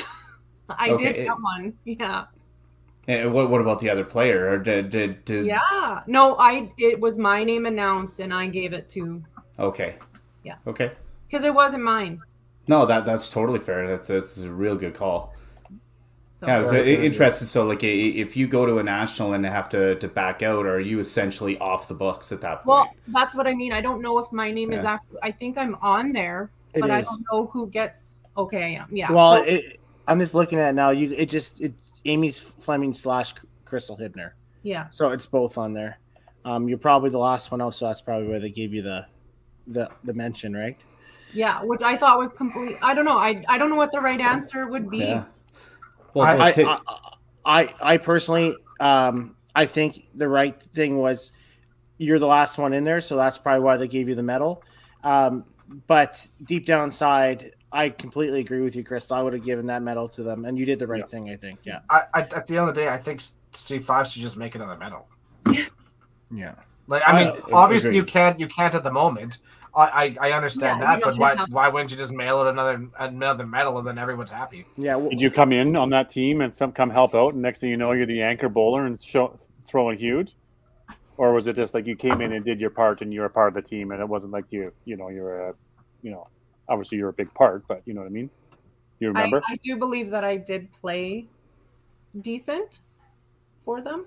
But you'd be a horse coming into that team. Jeez. Yeah, just wondering, you come in and you hold your own, I'm sure. Yeah, it actually looks like you play better than Jeff, so no big surprise, right? but to Timmy, in that really odd scenario, that could sway some of the points for something like Hall of Fame. Well, yeah, she probably got the points for Hall of Fame, so I mean, bonus for you on that aspect, but. Yeah, I don't know. It's tough, right? And, I don't know how that works. I don't think we should be worrying about her. No, not. I'm just kind of opening that potential can of worms down the road, right? Well, Adam, you just turned 40, so I think you're eligible now, right? So, according to some friends of the show, right? According to Carrie. Yeah, I wasn't saying a name. I wasn't saying a name, right? Jim Head I'm well over 40. Jim Head says that you had that national record high of 55.09 for 20 games at nationals. Was that the 2004 maybe?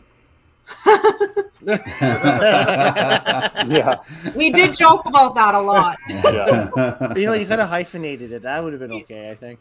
Too long. That must be is he talking the Open then? I think that. Yeah, I think that must have been. I'm assuming that was your rookie year. Yeah. Right. They did. You said you averaged 275, so that's the only year they don't have stats. Out, so. It looks like the only year they don't have stats for it. So. Looks like Jim Head has them, so you gotta. Thanks, awesome. Jim. Yeah. Always count on him. Nice. And then, what about other Masters events that you played? Obviously, we know about the one you won the same year, 2004. But other Masters events, and was that an opportunity? Did you get to play with other ladies in the province of Saskatchewan, or was it still pretty much mostly the girls from Saskatoon that would make the Masters team? No, it was like across. You'd have a couple from each zone, like Regina, Saskatoon, others.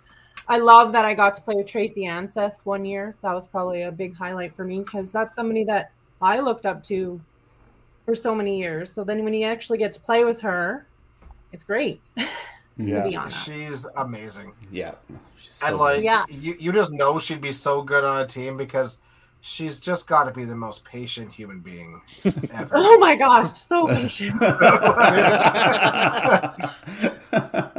And not because she's got 3 kids or grandkids. No, she's got one really big kid. Yeah, very patient. Yeah.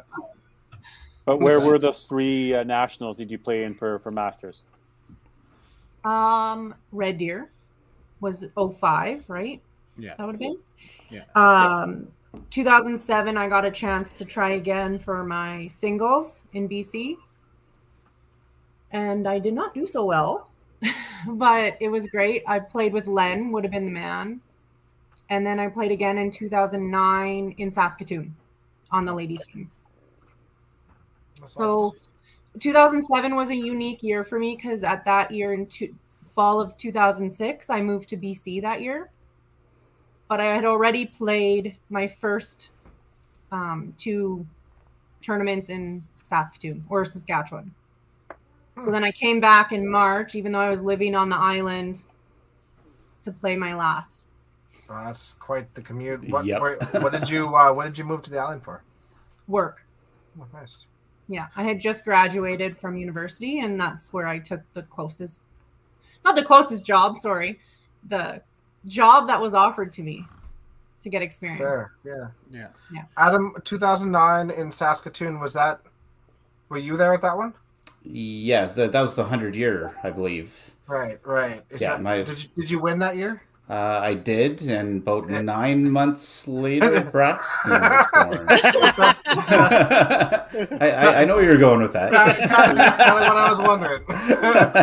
Adam celebrated real hard. That was a good year. PG. Trip stuck the landing. That wasn't PG? Yeah. Questions. That's a good thing we talked about a little bit earlier. Obviously, you had to move around for your job a little bit. At one point, you actually played a year in Northern Alberta for the Open. Yes. Yeah. And actually, the team was really good. We just talked about it. Bonnie, yourself, Amber Newberger, but now it used to be Spark. Who else is on that team? Bobby Lynn Hanton, Alva Anderson, and I don't know what the other one was now. The owner of Vermilion, right? Oh yeah, Kim Abrams. Yeah, unbelievable. Okay, yeah. So I guess what was the experience for you? It was a little bit different, probably. Yeah, I enjoyed that as well. I think it was just unique that Amber happened to be She moved to go to Grand Prairie that year, and was like, "Well, are we gonna play?" Well, yeah, let's play. We did realize that I was on the cutoff for the North, living in Vegreville, not. Yeah. I guess Central. I think I would have assumed not Central. I don't know where I would have thought I would have played. Central, yeah. It would be. But the highway, right? If I lived on the other side of the highway, it would have been Central. Correct. Yes. Yeah. And there was a point of time where I think we were trying to convince you to get a boundary exemption to come play for Edmonton too. I'm sure. Yeah. And I mean, I guess I probably could have if I commuted for a turn or a league, right? Is that how it would work as well? Yeah. I have to bowl a league. You don't have to, but I think it helps your cause. Okay, so like here, you kind of have to bowl in a league and then, say that you're playing in that center or that zone. Yeah.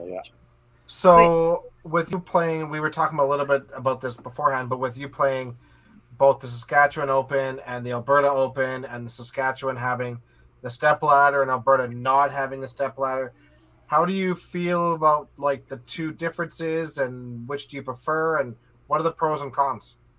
For sure, if you have a strong team and you have won every single match, having no stepladder is definitely a bonus because you just come out on top. If you're a team that you're just missing short of like a half a point, the stepladder would be nice, right? Like, we've had a lot. I think I still have in the back of my mind the last Open I did play, besides I'll be playing next weekend here. was 2015, and we came out on top, and we lost double knockout in the stepladder. Yeah, I think that's so hard. And that's what's Still hard in to my take. head. Yeah. Yeah, that's where I understand in places like Ontario where you have an abundance of zones, to have that sort of stepladder.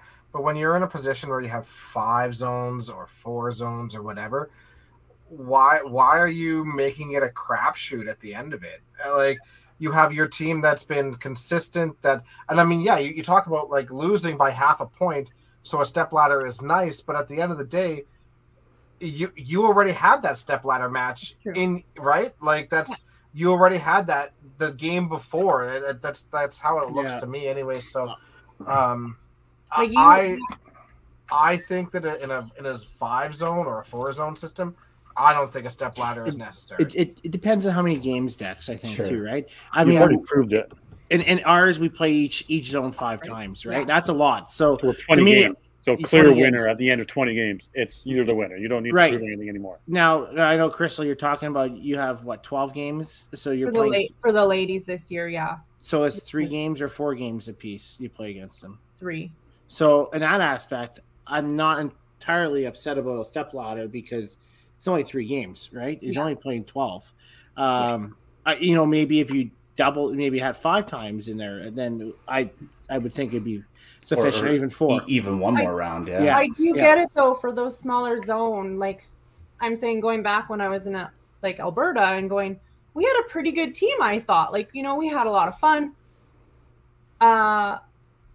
To get that opportunity to try and take it away at a stepladder would have been nice. So I get it here in Saskatchewan. We have some zones that have some women. Yeah. I'm going women, not just the men, but even the men's side and men's division that deserve an opportunity to go to nationals. So I guess that stepladder gives them that opportunity to maybe take it away from them. I get that. It does give them that chance, right? Yeah. Yeah. You can play for third. You can play for third place and still be in the stepladder and have a chance. Yes. Yeah. Right. You're not out of it by the time that day 1 is over with. Right. So I see the other side of the argument, and exactly what Jeff said. This is their only chance. Yeah. So, Jeff could just get better. Yeah. But and by the fence you're on, right? Like, what perennially, are you a winner or are you a team that's playing for third place? Right. But I think for us, some of these small zones, their provincials is our national, or our provincials is nationals to them, because there might not be an opportunity for them to go there. So when that chance comes that they take it away from a bigger zone, they are excited. Like, I don't know. Yeah, I guess it's made for TV too, right? I mean, let's be honest, right? People are there to watch a spectacle on Saturday, so everybody gets there, everybody has their drinks, everybody wants to watch that, right? It's a little bit better. I mean, it's no different than us having a debate between Wednesday stepladder or Saturday stepladder. People would want to watch that, And we've switched now, right? We're doing now on the Saturday is stepladder for singles. Alberta could do it just by doing 4 round robins, and then you do the stepladder. So I mean, it could happen. I don't think that we've ever really discussed it or even brought it up, but I think most people in Alberta probably would vote to keep it the way it is. But I don't know. Yeah. I don't know. I think in Alberta you can typically have, at least on the male side of it, there's typically the 3 top teams more often than not. I think it would be kind of a fun battle stepladder between those 3 teams every year. But then if you have the 4th or the 5th, they could play for the stepladder. So they're playing for third place. Just get me to third. Exactly. So it gives them a chance to actually maybe make a run at it. As long as first place gets the double knockout, that's an absolute must. I guess a lot, though, agreed. that double knockout. Crystal, do you guys give out medals to second and third place? Yeah. See, we don't even do that in Alberta. First place gets the awards, and that's all she wrote, right? So. Anything but first place is dead last. Yeah, it gets cost. Yeah. But I don't first know. place doesn't get medals either, though, do they? No, They you get get plaques. Exactly. They got a plaque with the medal in it. I don't know. Me personally, I don't like it in Alberta. It's such a grind. That week is such a grind, and to almost nullify that grind by putting it in a stepladder, it just seems like so much work for not necessarily a lot of reward. Yeah. I don't know. Well, Just my thought. What do you think from a different Masters? zone, yeah, if I was from a different zone that I couldn't, go up against the powerhouses, I'd maybe be advocating for a stepladder. No, you're absolutely right. Absolutely, I totally agree. Yeah, I think until you go in another zone, such as North, right? When I came to North Alberta, Yeah. And being with Bonnie, like you just think about Bonnie and what she's capable of doing, and very rarely will you see her because the chance of, unless singles comes around, right, for her, the team is hard to get. Yeah. So, sure. Totally. Crystal, I don't know. Out here, we moved about since 2014. Most of our times are for our provincials. We put the singles on Wednesday. You bowl them all now and do the step ladder On the Wednesday. So Everything what we used to finished. do.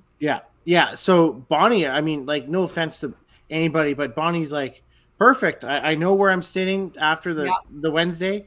I'll have my fun after, right? So, so she knows what she's getting herself into, right? Whereas now we switched. Where now singles will be, the final will be on Saturday after the team. Yeah. And I'm indifferent. Still love it. Ske- On Saturday. Still love it. Scheduling wise, I like it on a Wednesday. Team wise, I like having the extra games on Saturday because you can go on runs a little bit more. For singles wise, as a player, I've lost both to Adam, so it doesn't really matter to me at this point. It makes it better for the tournament to have it more games as a team on Saturday because you're not there's no teams out of it on Friday anymore, right? With 7 or 8 games to go, there's still very rarely you got a team that's completely out of it. Even if you're 20 points back, you're still in it. Yeah. You can go on that long run, right? But as for like the spectacle, having the singles step ladder on Saturday is so much better, just because you have everybody there and you have everybody drinking already, and everybody's atmosphere is incredible. Yeah, there's pros and cons to everything. Yep. Sure. Yeah. For the team wise though, I definitely love having more games on Saturday for sure. I would like to bowl more games than the 3. Yeah. I just had always thought, like, I'm coming from YBC and you're like, oh, I got to throw 21 games, right? I think back then it was like 21 games and you're like, a little 10-year-old throwing 21 games. And then I come up into like adults and I was like, I only have to play 12, 15. Come on. It doesn't seem like enough. It didn't seem like enough, right? Like I wanted the challenge for more. Yep, absolutely. Well, didn't that happen at Nationals at 1.2? Like recently, where there was less zones? Oh, like less games. For I'm pretty sure there's less games for one of the divisions than the others too. Oh, well, I mean, with Manitoba only having a mixed team, there could be a bye. I think it'd be a bye for the men and ladies then. Yeah. It all depends on them, right? All the rest of the provinces have something, so you could be a bye, or maybe there might be no bye. Depending, I have to look at the numbers, right? But yeah, there's one less game for men and ladies right now. Yeah, I thought it affected one division more than others for some reason, but yeah, mixed team usually has more, right? Because Northwest Territory is in there too, right? Yeah, because they don't have a men's team or ladies. Yeah. Let's switch over to some of the cash tournaments or TSN, CBCs, that type of stuff. Crystal, exciting times back when there was TSN and CBCs, and I know you got to play in a couple of them. So, how are those for you? Great. I enjoyed TSN. I think it was 2001 was my first. I don't know if there was an age limit at first. I can't remember playing it, but I remember Mom's like, yeah, we're going to go to, I think it was Rosetown at the time. You're going to play so many games. And yeah, I ended up making it out of our, like the North zone, because they had a North and then the South, right? Right. And nice. Holy, I had a wonderful coach actually in seniors that prepared me for TSN. As much as you can prepare somebody to be on television, he would set up like lights, distractions. He put like on like a set of lanes, barricades because he said once you get there, right, the audience is going to be Amazing. right up beside you to the foul line. Lights just beaming on me where I'm like sweating, dead summer, that sort of thing. He prepared me for what I was going to do. And that is awesome. yeah, he would. I mean, I'm sure you guys have all. Have you been to bowling school? Was it Tom? Spider. No, Ken, Spider. Yeah. Spider definitely had all the drills. Who is Spider? Do I know Spider? Ken Grischuk? No. Spider was responsible for pretty much like the stereotypical like Saskatchewan ladies. Are you sure? What? No, or who was? I don't know. He was not my coach. He wasn't my coach until I was a senior. No, I mean that really low lunge that a lot of the Saskatchewan ladies. But I don't. But he didn't coach me until I was like 13. Do you have that really low lunge as well? Oh, who did you get that from? Well, I'm gonna assume it would have been my bantam coach. But where did she get it from? Maybe from him. I don't know. there were But you're so right. many There ladies. is a typical sort There of. is. Right. Yeah. Yeah. Get down low, big Yeah. long reach. Yeah. Hey, it's worked for us. But that's I'm awesome. not saying it's wrong. In any sort of Spider way. was influential on the setup of TSN. I think that's awesome that somebody took Yeah. the time to prepare you Yeah. for an event like that. Yeah, I was definitely. Well, you're nervous, right? Because I don't know, being on TV for one, Mhm. and playing some women. I think when I finally got the like package, it's like you're playing Karen Bourne. I was like, oh my, I know who that is, right? Like your mind kind of goes like, that's Jeff's wife. Holy crap! Like, what am I gonna do? So you kind of. That's when I said I early on started realizing I can't think about the opponent. I got to think about myself. And so he worked with my mental game definitely before going into there. And yeah, I think I did hold the record. I don't know if, well, I mean, it doesn't play anymore for the high game that first year. Looks like 371. Yeah. So So- you were you in YBC then? Yes. Yes. Wow. Yeah. Crazy. Yeah. I would have been 16 turning 17 that year. Wow. And I remember because the game before, the preliminary round before was Helene. And Helene had just come off shooting the record score. And I don't recall, I believe the record score, like 369 or something like that. And I was like, oh, wow, I have an opportunity to play that woman. And then I had my match 15 minutes later and I shot 371. So then her and I went to go play in the next round. And I remember them being like, oh, I wonder what these ladies are going to do. They're going to either come off shooting really, really high or really, really bad. Good old Vic router. Yeah. Yeah. I There's think got to be some footage. There's got to be some footage of that, hey? there is, yeah. I definitely remember that final, that match. I punched a 3-pin in 10 to lose to her. Oh, no. And so then that's what led me to 2004 Masters Nationals. I got to play her Redemption. Yeah. Okay. Yeah. And With that moment still on your mind? yep. Nice. Not Never forget. necessarily that moment, but just Sure. knowing that I can lose just as easily as I can win. Yep. And to the same person. Right? Totally. So I met Helene that year, and that was I took so much off of her, as well as like the competitiveness, as well as just the fierceness on the lane, and then the sweetness off the lane. She is amazing. Yeah, incredible. And I wanted that. I wanted to be able to, the moment my foot stepped on the approach, I was a completely different person than what I was going to be coming off the lane, as you knew me, right? So. That's really neat. Yeah, and then the next year, 2002, I was able to go again, because I do believe you just automatically get the chance to go to the round, right? I can't remember how that works. Yeah, you get to go to provincials. I thought the champion went back. But I think you got I didn't have to play the zone round. I got to go straight to the north. Straight to, okay. Right? How that worked, I think. And then that's when I went right to the final and I lost to Joanne Blades from Nova Scotia. Crazy. Still very impressive. Yeah, it's insane. Especially at that age. To handle those pressures at that age is incredible. I mean, obviously your YBC resume shows that you handled pressure very well at that age, but that's incredible. So still kind of fearless at that age, though, too, right? Yeah. Like you know these names that are out there, but you're also playing like you got nothing to lose. I did. I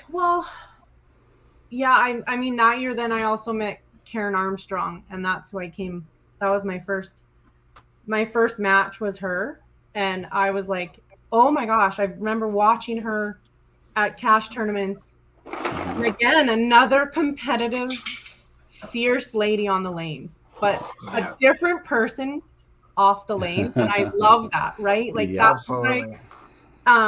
You know, you would ask one time, like, why women, what they need, and it is confidence.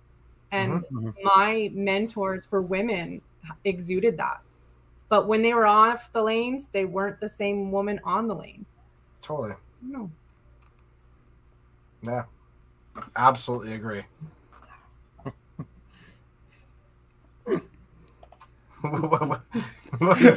Tim's just over there giggling. I don't know. I'm just looking at Daryl right now. Yeah. I keep kicking in and out. My internet keeps stopping. I thought it was the special stuff you had before. No, I'm at the office, and I don't know, like, why would you think that I'm only one here? And all of a sudden, it's at like 9 o'clock at night, and my Wi-Fi's kicking out, and I got staff all day. I don't know. That's weird.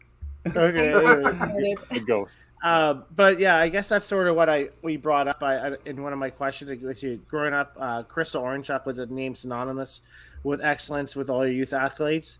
I know you would never see it that way, but being a role model for all youth bowlers, what are some words of wisdom you could give them? For youth? Yeah. Or ladies. I mean, it's the same thing. I think for me now that, I mean, I think you've mentioned quite a bit, like, oh, you don't play anymore, kids, blah, blah, blah. Yeah. And it's funny, you think it was kids, but it wasn't. It was my career that I was focused on those years that there's a gap for me. I was so focused on, I finished university, now I got to get my career in order here. And now kids are a different thing. But back then, I had all the time to go to the lanes and put my time in. I put what I was given naturally, and I worked hard to make it where it was. Now I have to work on the mental toughness and the emotional toughness, whereas maybe in the youth it came naturally.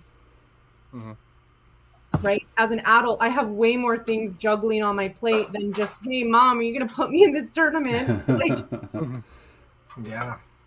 It's a difference. So I guess for youth right now, what you want to work on is building on the foundation. Whenever you got a moment, get to the lanes and don't just throw games. Do drills. Yeah. Don't just hit the middle. Shoot at your corners, that sort of thing. I mean, after you get that, you do need to work on your mental and emotional toughness. Playing other sports, that definitely helps. Don't just work on one sport. Multiple sports help. Absolutely. In the long-term athlete development, they speak very highly of being a multi-sport athlete. Yep. Right? I mean, I played competitive volleyball. I mean, I was on club volleyball since grade 4 on till grade 12. So, I mean, there was times that I had to make a choice between a volleyball tournament and a bowling tournament. Most of the time I would choose bowling because it gave me cash. yeah. Totally. But it's true. But yeah, I mean, another one I think people need to focus at a young age is teamwork. As much as this can be an individual sport, your team support and your family support is huge. It builds on empathy and can, like, I don't know, self-esteem, definitely. Yeah. 100%. As much as Love it. people don't see bowling as a team sport, it's almost more of a team sport than some of the other ones, because it's not just, I mean, there's just so much communication and there's so much emotional support needed 100% of the time, as opposed to, you're on a soccer pitch and you're in net, your buddy is over, playing forwards. You are tight knit and close, and every shot matters all the time, and there's constant communication. And I think that's where it makes it really tough, and it's so important. There's so much of like a leadership role that every single individual in that pit can bring to that team, right? Mm-hmm. They usually have that one or two kind of people that people are looking towards as a leader, but every single person, when they get up there, they can be the next leader on that team and have basically all those positive vibes just filter down. Yeah. And the one thing I definitely got from your first message there, Crystal, is just how important the mental side of especially the competitive game is. Talent really only brings you so far. You do have to work on the game, the drills.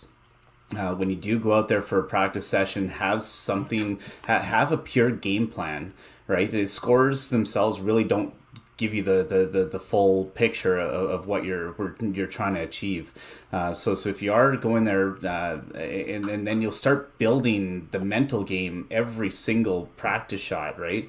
The more you succeed in practice, the more you will succeed on league night or tournament time. But that mental game, especially getting into some of these cash tournaments, I bet you we're probably 90% is mental now. It is. Because your body knows, right? Like over repetition, your body just knows what to do. But your mind, it's so easy to have a negative thought just enter.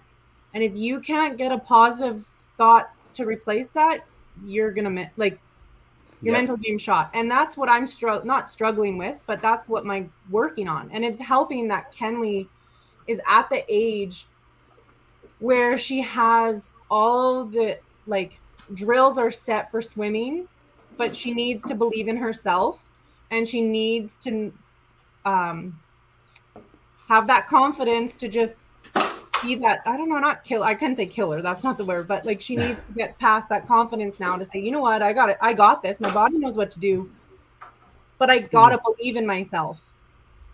How do you do that though? Do you read books? Do you listen to podcasts? What is the training methods instead of just tell yourself positive self-talk? It's more mindfulness. Than that.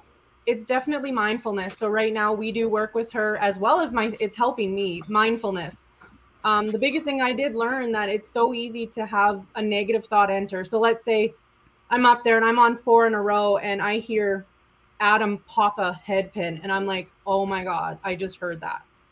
That's the only thing my brain's going to focus on for so long, rather than just saying, Crystal, you got this. Down and out, right? Just something else positive. It's amazing. But how do you get that training? Is there a big manual of mental, success-driven logic, mental training for the successful 5-pin bowler?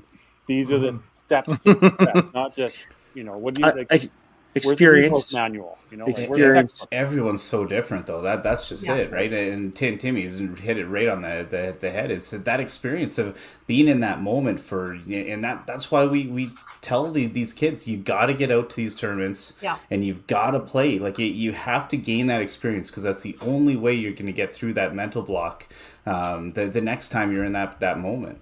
I think we need a resource manual or something on what are the specifically different books that you've read that are good on your your mental game. What are the videos that some people have watched? What are the whatever it is, what are the techniques that everybody's done in order to do it, rather than just saying, oh, you guys, so there's got to be more to it. It is true. I mean, we had Perry on here, and Perry mentioned a book that I never read it, but he portrayed it to me, but you had that on YouTube, right? It was positive self-talk, right? I did, yeah. Positive self, and that's a huge thing. There's avenues out there.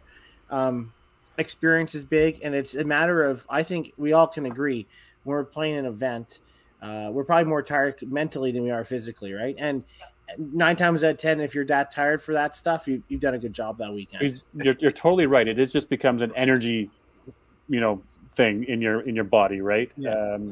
Crystal, like you said, like we could all throw the same ball over and over and over. There's just an energy that's different, or it's off, or you let that head pin in, or you subconsciously you don't even know that it's happening, but it's happening. So if you can train yourself to control those, then the less likelihood that those happen. Yeah. And I think when you'd asked like for women, I think I said it before, is women are afraid to be competitive. I think it's like they have it in them. There's so many competitive, but as soon as they get that little bit extra of aggressiveness, we're viewed differently. In some like, oh, well, she's a bag. She's this, she's that, right? Rather than be competitive. It's okay to be competitive. It's to get a little upset at yourself, maybe even your teammate, like be competitive. Yeah. Do you know, honestly, I think of the opposite. I don't think it's a bag thing. I find it more impressive. And I will say this, I don't, I remember, like, obviously we talked about the books, Crystal. I want to maybe make your head swell a little bit here, but I remember when I was 18 years old, first time going to Autumn Open, and you made the 16s, and I watched you throughout the whole time. And I think you're the only lady in there. Maybe Tracy was, and I saw two powerful and assertive ladies with fiery attitudes, and not overly not cocky or anything like that. And I thought it was super impressive. Not just ladies looking at you as role models. I looked at you as a role model because I thought it was so impressive out there. And you have generational talents out there, but most of the ladies out there, you look at Karen Armstrong, you look at Jen Smith, you look at yourself. There's other ladies out there I'm not naming off, but those are the ones that are always at the top tier because they have the confidence, they have that, but they also know how to portray themselves properly too, right? And that's what, for every 1-2 women that you see in a top 32, though, why isn't there more? And I'm going, that's probably the reason why, is they're afraid to be and women are more afraid to be worried about somebody else and what they think of. You guys tease each other and razz each other. Women are a little bit different when it comes to razzing and teasing. They do carry themselves in a way of, oh, someone's watching me, or that sort of thing. So I do think when I say it's okay to be competitive, I'm speaking to the women that are just on the verge of a breakthrough, like verge of coming huge games. Yep. Yeah. I don't know. I think it's impressive, right? And I think we all can learn that not just ladies but men on both aspects. And encourage ladies. I wish there was a way of getting the ladies to feel confident. I don't know if there's an avenue for us to do that. It's tough, right? I don't know. I don't. Yeah. You said it though. It comes with experience, right? Yeah. It does come with putting yourself in positions that give you that opportunity to show your confidence and then be competitive as well, right? Yeah. Well, and I think we've seen the kind of a network of the high end competitive lady bowlers trying to get together and trying to push the community and trying to push some of those females to come to that next level. I know it's always been out there, but now it seems to be like out there. Right, and like you have Karen and Melissa and Tracy and Chelsea and all these very predominant ladies in the sport that are really trying to push the level of the female bowler and try to get some of the females playing more, number one, but get them over that hump, right? Which is exactly what we all need in this sport.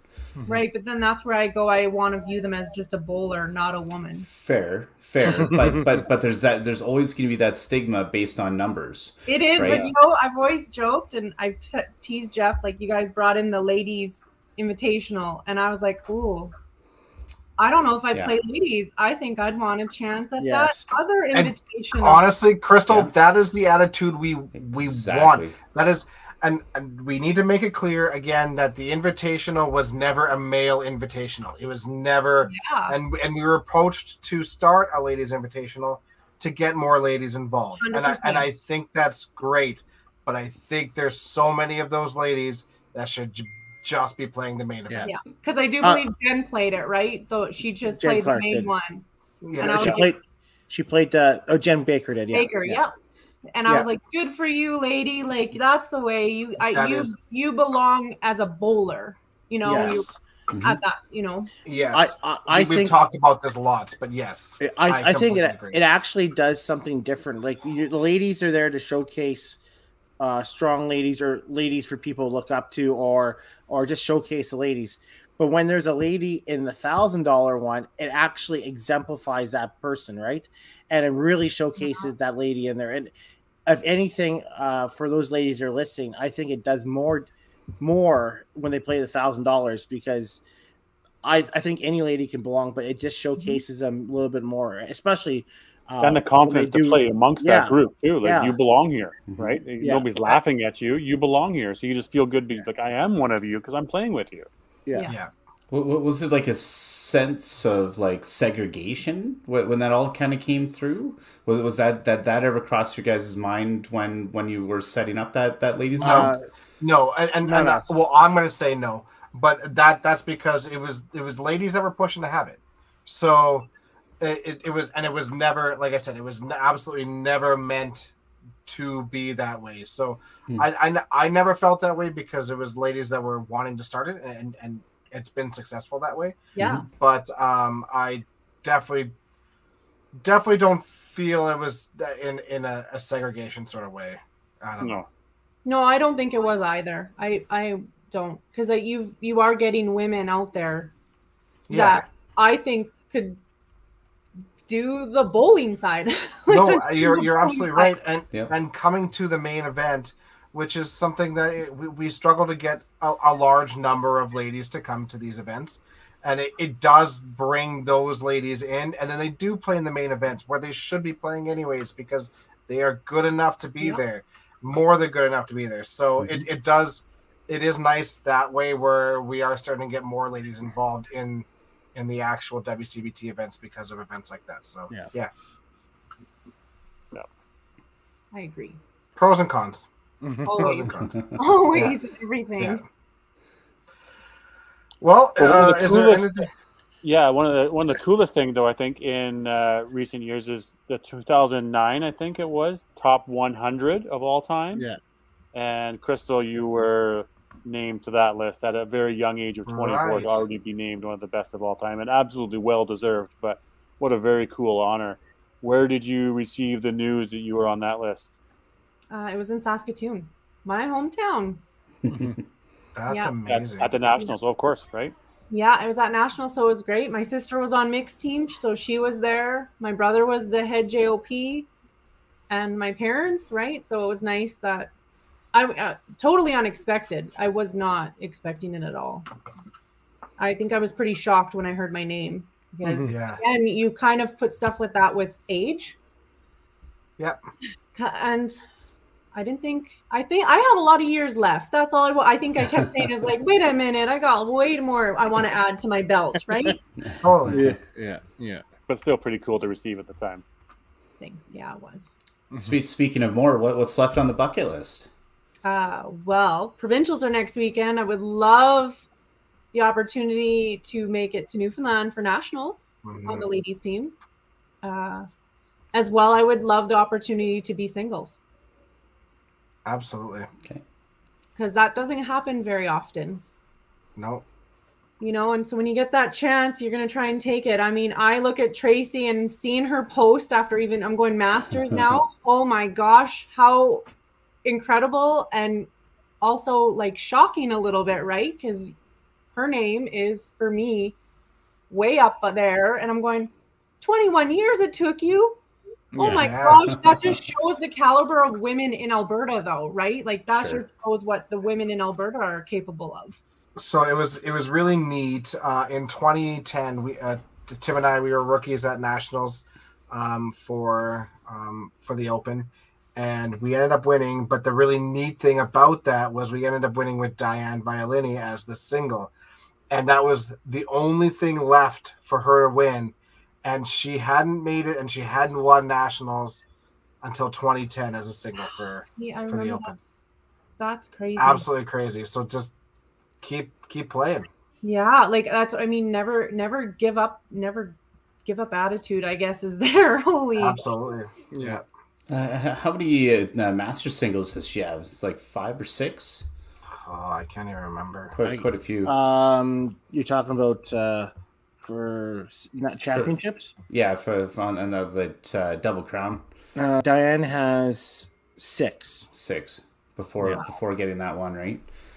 So is it though because Crazy. of the match play is different with Open versus Masters is like games played? Correct. Yeah. Yeah. Yeah, match play versus she has to play. Was it 30 games or 24 games or something like that? Yeah. Yeah, I mean that's exactly it. I mean the Masters is just a beacon of consistency, and that's definitely Diane. Whereas the Open is who gets hot for that day, right? Yep. Yeah, you're So, right. Yeah, Well, I'm excited for provincials next weekend. yeah. And it's next That's weekend awesome. for you in Saskatchewan, not Easter weekend. No, we're back off that one. That's a few years ago we stopped that, so I'm excited. It's been a while. Yeah, good for you. Good for you. We're looking forward to seeing the stats. Like Yeah. good for you. Yeah, I finally That wasn't Give the boys something to talk about. awesome. Well, that wraps up our show. Yeah. Hey, we should definitely thank yourself for the all the mugs and glasses and all that stuff that you've donated to the Regina Classic Top 32 over the past few years. Well, you're welcome. And I know all those glasses, and we had a water bottle one year. I use it basically every day at work, and this year's it doesn't look like I drink water or eat vegetables, but I do a lot of the other stuff. But no, I absolutely love it. It's that one little perk that making those top 32. Just gives that extra little gift. So thank you for that. You're welcome. Yeah. I honestly do think about that, trying to make the top 32. Yeah. I absolutely do. I think that it's a nice little memento. Well, that's why I said it had from the Rose Bowl. Yeah. I know now that I can tell you I was at the Rose Bowl in 2001. Yeah. Now, anyone can tell me, was it given to everyone that played, or just if you made top something? I think for those ones, it used to be anybody who entered. Exactly. Yeah. I can't tell you if I made it or not. You kind of just lied to her, man. No, that's why you showed top 32 on your designs. Yeah. So if you want to check her out, I think it's Hibby Designs, right? Yeah. Yeah, Hibby Designs. Yeah, she has a lot of great stuff on there. Aw, thanks. Awesome. Yeah. All right. Well, do we have any other topics we want to talk about, or are we wrapping this up? I'm good. I'm being careful. I don't know if I'm going to freeze up here, so I'm just trying to sit in a spot. So if I freeze up, I just stay in a good spot, so it doesn't look funny. So sorry about that. Yeah. Crystal, thank you so much for coming on. We cannot thank you enough. It took a little bit of convincing. You speak so well. You're such a great mentor for this game. You're such a great mentor to the ladies and a great mentor to the bowlers. Thank you for what you do for this game. Absolutely. We're lucky to have you. Oh, thank you. Thanks for having me on. I mean, Yeah. with a lot of poking from Tim, for sure. Yeah. Well, wasn't that bad, was it? No, it wasn't that. I mean, for me, it was definitely just, again, I have confidence on the lane. Confidence off the lane is a little different. For sure. Yeah, You wouldn't know it. You wouldn't know any different. Yeah. absolutely.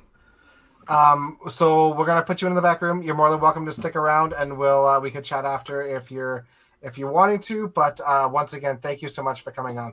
Thank you. Bye. Thanks, Crystal. Thank you, Crystal. That was great. Awesome. She was So, awesome. so good. Yeah.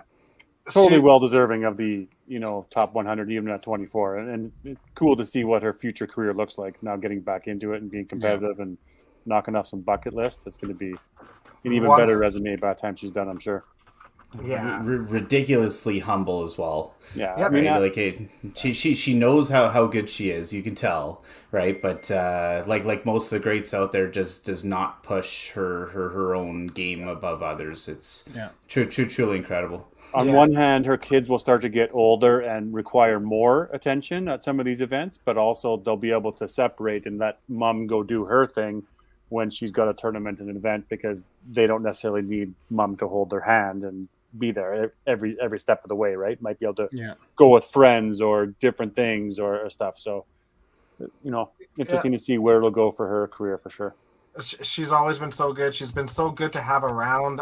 Just such a wonderful, supportive person too. Even for people she doesn't like really know all that well. I mean, when I was younger, I didn't know her all that great, but I got to play on a set with her at TPC, and I shot a 435, and she was the person that was right behind me the whole time, just chatting with me, and it was it's just a wonderful experience. And she's just great. Good job, Tim. Finally got her on. I do have to thank Jeff for taking care of the kids. I do have to thank him for that.